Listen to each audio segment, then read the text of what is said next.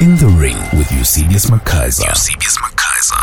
Welcome to another special edition of In the Ring with Eusebius Mkhize. It is the morning after Jacob Zuma was finally committed to prison, and that comes a whole 3 days after the 5 days had expired, when he was expected voluntarily to hand himself over to correctional services.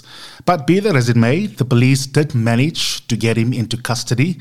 And as you are listening to this podcast, we are now in the unprecedented reality that a former president of democratic South Africa, President Jacob Zuma, finds himself behind bars. Who would have thought? For more than 10 years, the corruption trial has been evaded by all sorts of technicalities. And we've all been wondering whether he would eventually face the music for corruption. And if the NPA is to be believed that he faces a strong case against him, that he might well eventually be found guilty of that. And that would have been the reason for him to end up behind bars. But as legal and political histories go, there are curveballs, there are events that are unpredictable. And here we are, Jacob Zuma having been found guilty of something completely different, contempt of court, which is rare, by the way. And what's even more rare is that if you are found guilty, that you should be sentenced to an unsuspended amount of time in jail. But the reason why the court, of course, came to this conclusion is that they reckoned that his unique attack on the judiciary was such that it justified imposing this particular fine. And if you want, not quite fine, imprisonment as such, and if you want to catch up on exactly what the legal details were behind the reasoning for sentencing him to jail, 2 out of my last 3 or 4 podcasts managed to focus in quite a bit of detail on the specificity of the legal case that landed him in jail, as well as evaluating his strategy.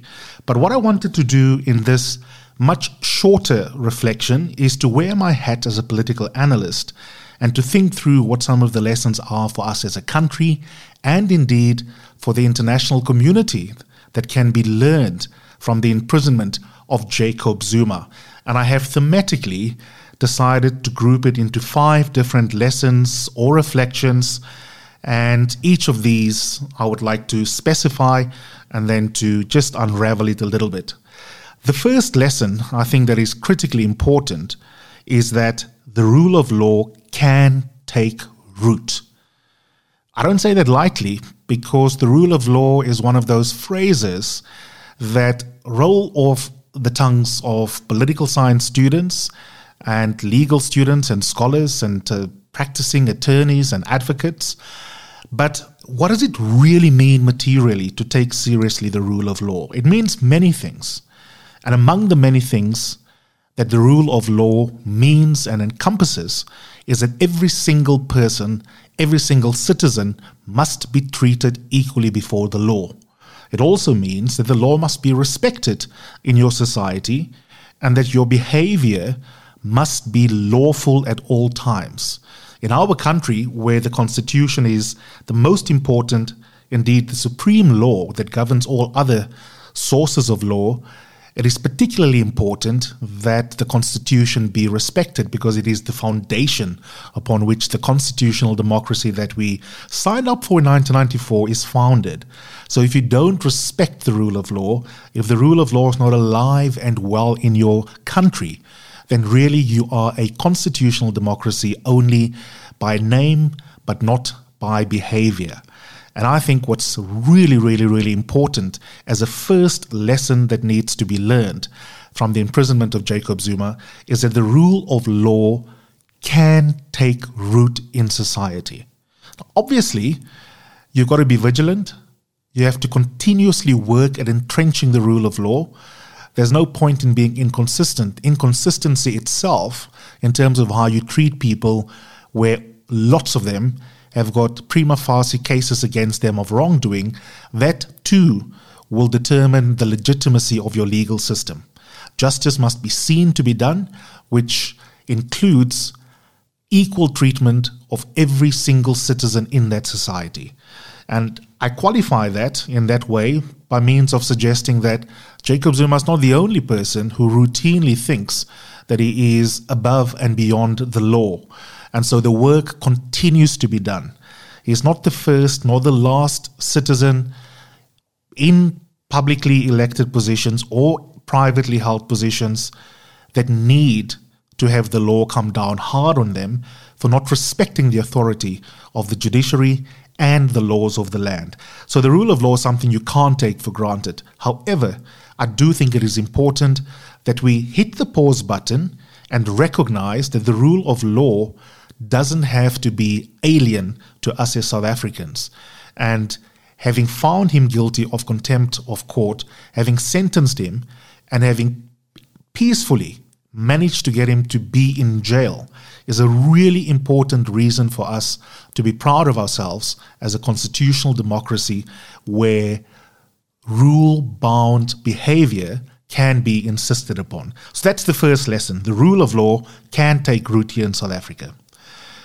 The second, I think, is really interesting, that the dystopian narratives about post-colonial societies need not be inevitable.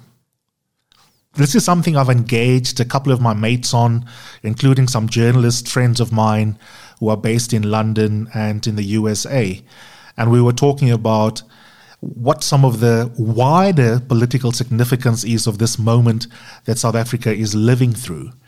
And I thought that's a really important question to ask, because we've been bogged down, even publicly, in the minutiae of the legal case.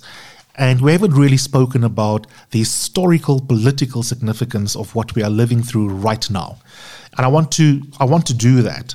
And I want to suggest then that a second lesson to be learned, or a reflection to be explored, is that dystopia isn't inevitable when it comes to post-colonial histories.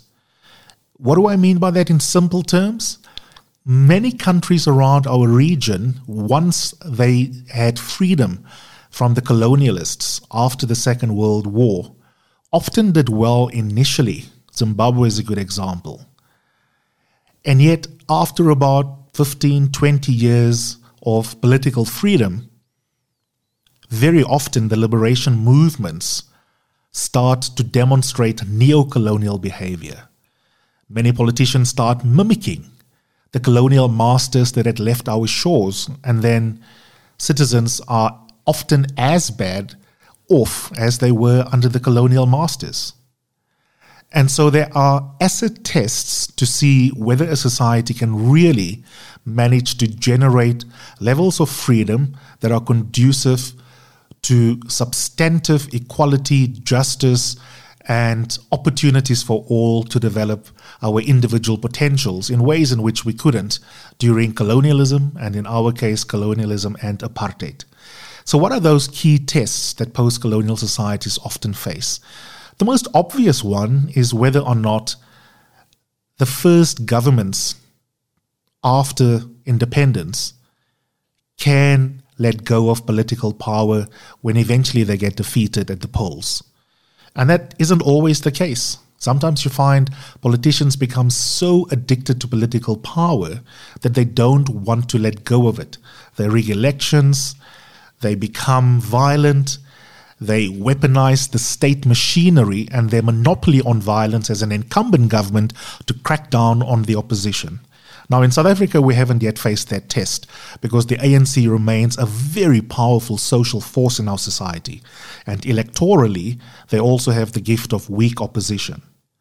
But I would argue that there's a second test of whether or not a post-colonial era can indeed be one that leads to improved welfare for the citizens of a society that is a nascent democratic society. And that second test is more subtle than will you let go if you are defeated at the polls. And the second test is, how are you getting on in building democratic institutions? And what is the level of political accountability in your society? And examples of those include the quality of policing, the quality of the judiciary, a free press, for example. And those are the kind of institutions and democratic norms and values that you have to constantly evaluate and be vigilant about to try and see whether they're still alive and well or whether they are slowly being eroded. And look out for those moments, because you don't just wake up one day and your society is anti-democratic. It happens very slowly, and if you miss those markers, you might miss opportunities to nip it in the bud early on. Now, what I like about the fact that Jacob Zuma has been found guilty and peacefully taken into custody is that it is an example that dystopia narratives are not inevitable. That when it comes to certain institutions like the judiciary being respected, that it's possible for us to build those norms and to safeguard those norms and to buck the trend that says it is inevitable that an African country will eventually backslide after getting independence from a colonial master. And that for me is the second lesson. Dystopia narratives do not have to be inevitable, and that it is up to us in terms of how we exercise our collective agencies, what happens to our story. We are the authors of our own story, and there's nothing inevitable about how the post-1994 narrative must play out. And this example underscores that. Now again, obviously I'm not being naive. There's a lot of work we need to do. No one has yet been jailed for state capture, for example. There's a lot of accountability that still needs to happen. I think accountability is not sufficiently strong, sufficiently alive in South Africa, and we need a bigger conversation about what accountability requires and how we will go about entrenching accountability. Jacob Zuma spending a couple of months in prison does not constitute deep overall societal accountability. But at the same time, we should not be glib about how important the Jacob Zuma lesson is, that we are capable as a society to insist on accountability and bucking the trend of dystopian narratives about the region. The third lesson is very simple, but I think one which we should make a great deal out of. Politicians are not special. That's it. I'll repeat it. Politicians are not special. You know, we sometimes treat politicians as if they do us a favor by running for political office. We do this the world over. We revere them. We give them special titles. We think they demand respect in virtue of occupying office rather than having to earn our respect. And I think that's wrong-headed. And I think the more across the world, the more we get politicians to understand that they serve at our behest, the more likely we are to get servant leaders rather than egomaniacs running for office. And so for me, the third lesson is very simply that politicians are not special. The fourth one is one that I've slightly alluded to when I spoke about dystopian narratives not being inevitable, which was lesson number 2. But I wanted to classify this as a separate fourth lesson because I think it is that important, such that we need to actually label it as a distinct lesson from the lesson that says, which was lesson 2, dystopian narratives are not inevitable. And so the fourth lesson that I want to label as one that we can take out of this moment that we are living through is that we can and we are and we should make accountability a habit. I'll say it again. We can, we are, and we must make accountability a habit. And that requires us as citizens and as civil society to insist on holding people who hold power, not necessarily only public figures, by the way, in the form of politicians, but also private interests, because one can have power in many different ways, but Jacob Zuma is the example of the day. We have to make sure that society is in the habit of insisting on accountability. And the way you form habits, we all know how we form habits. We all have habits in each of our lives, good habits, bad habits, by doing something over and over and over and over again. It's got to become part of our daily vocabulary, our daily lives, that we hold people who exercise power accountable. And so for me, the fourth lesson that we must learn in this moment is that accountability must become habit. And then lastly, the last lesson that I think we need to learn is one for political parties and not so much for us as citizens. Remember, the fourth lesson was for us as civil society, and especially wearing our hats as citizens. We, in relation to those who are in public office, need to insist upon accountability. But my last lesson is one where I want to address you. If you are in office, you must be listening closely to this one. Political parties must learn to be humble and to be responsive to the needs of society. I really hope that if you are a politician and you watch what happened to Jacob Zuma, that you will say to yourself, I better learn how to be humble as a public servant and as a political leader in office. Political humility is a key feature of effective, responsive, ethical political leadership. And if you don't have the necessary humility to respect, for example, the authority of a court that has competent power over you and me and that can direct you to go and appear before a commission of inquiry, if you don't, then you are not being humble. You are being arrogant, which is the opposite of humility. And so I think the fifth and final lesson, not the final, but I wanted to keep it to 5 because we can take these 5 and chat about it over dinner, over lunch, on social media. So I've restricted myself to 5 lessons the morning after. The fifth lesson then is, to summarize it, political humility is important, and political parties would do well to learn that and to be more responsive to the needs of society. So there you have it. Let me summarize it. Number 1, the rule of law can take root in South Africa and in any society. Number 2, dystopian narratives are not inevitable. We can be the authors of our own stories. Number 3, politicians are not special. Number 4, we must make accountability a habit. And number 5, political parties must be more responsive to the needs of society.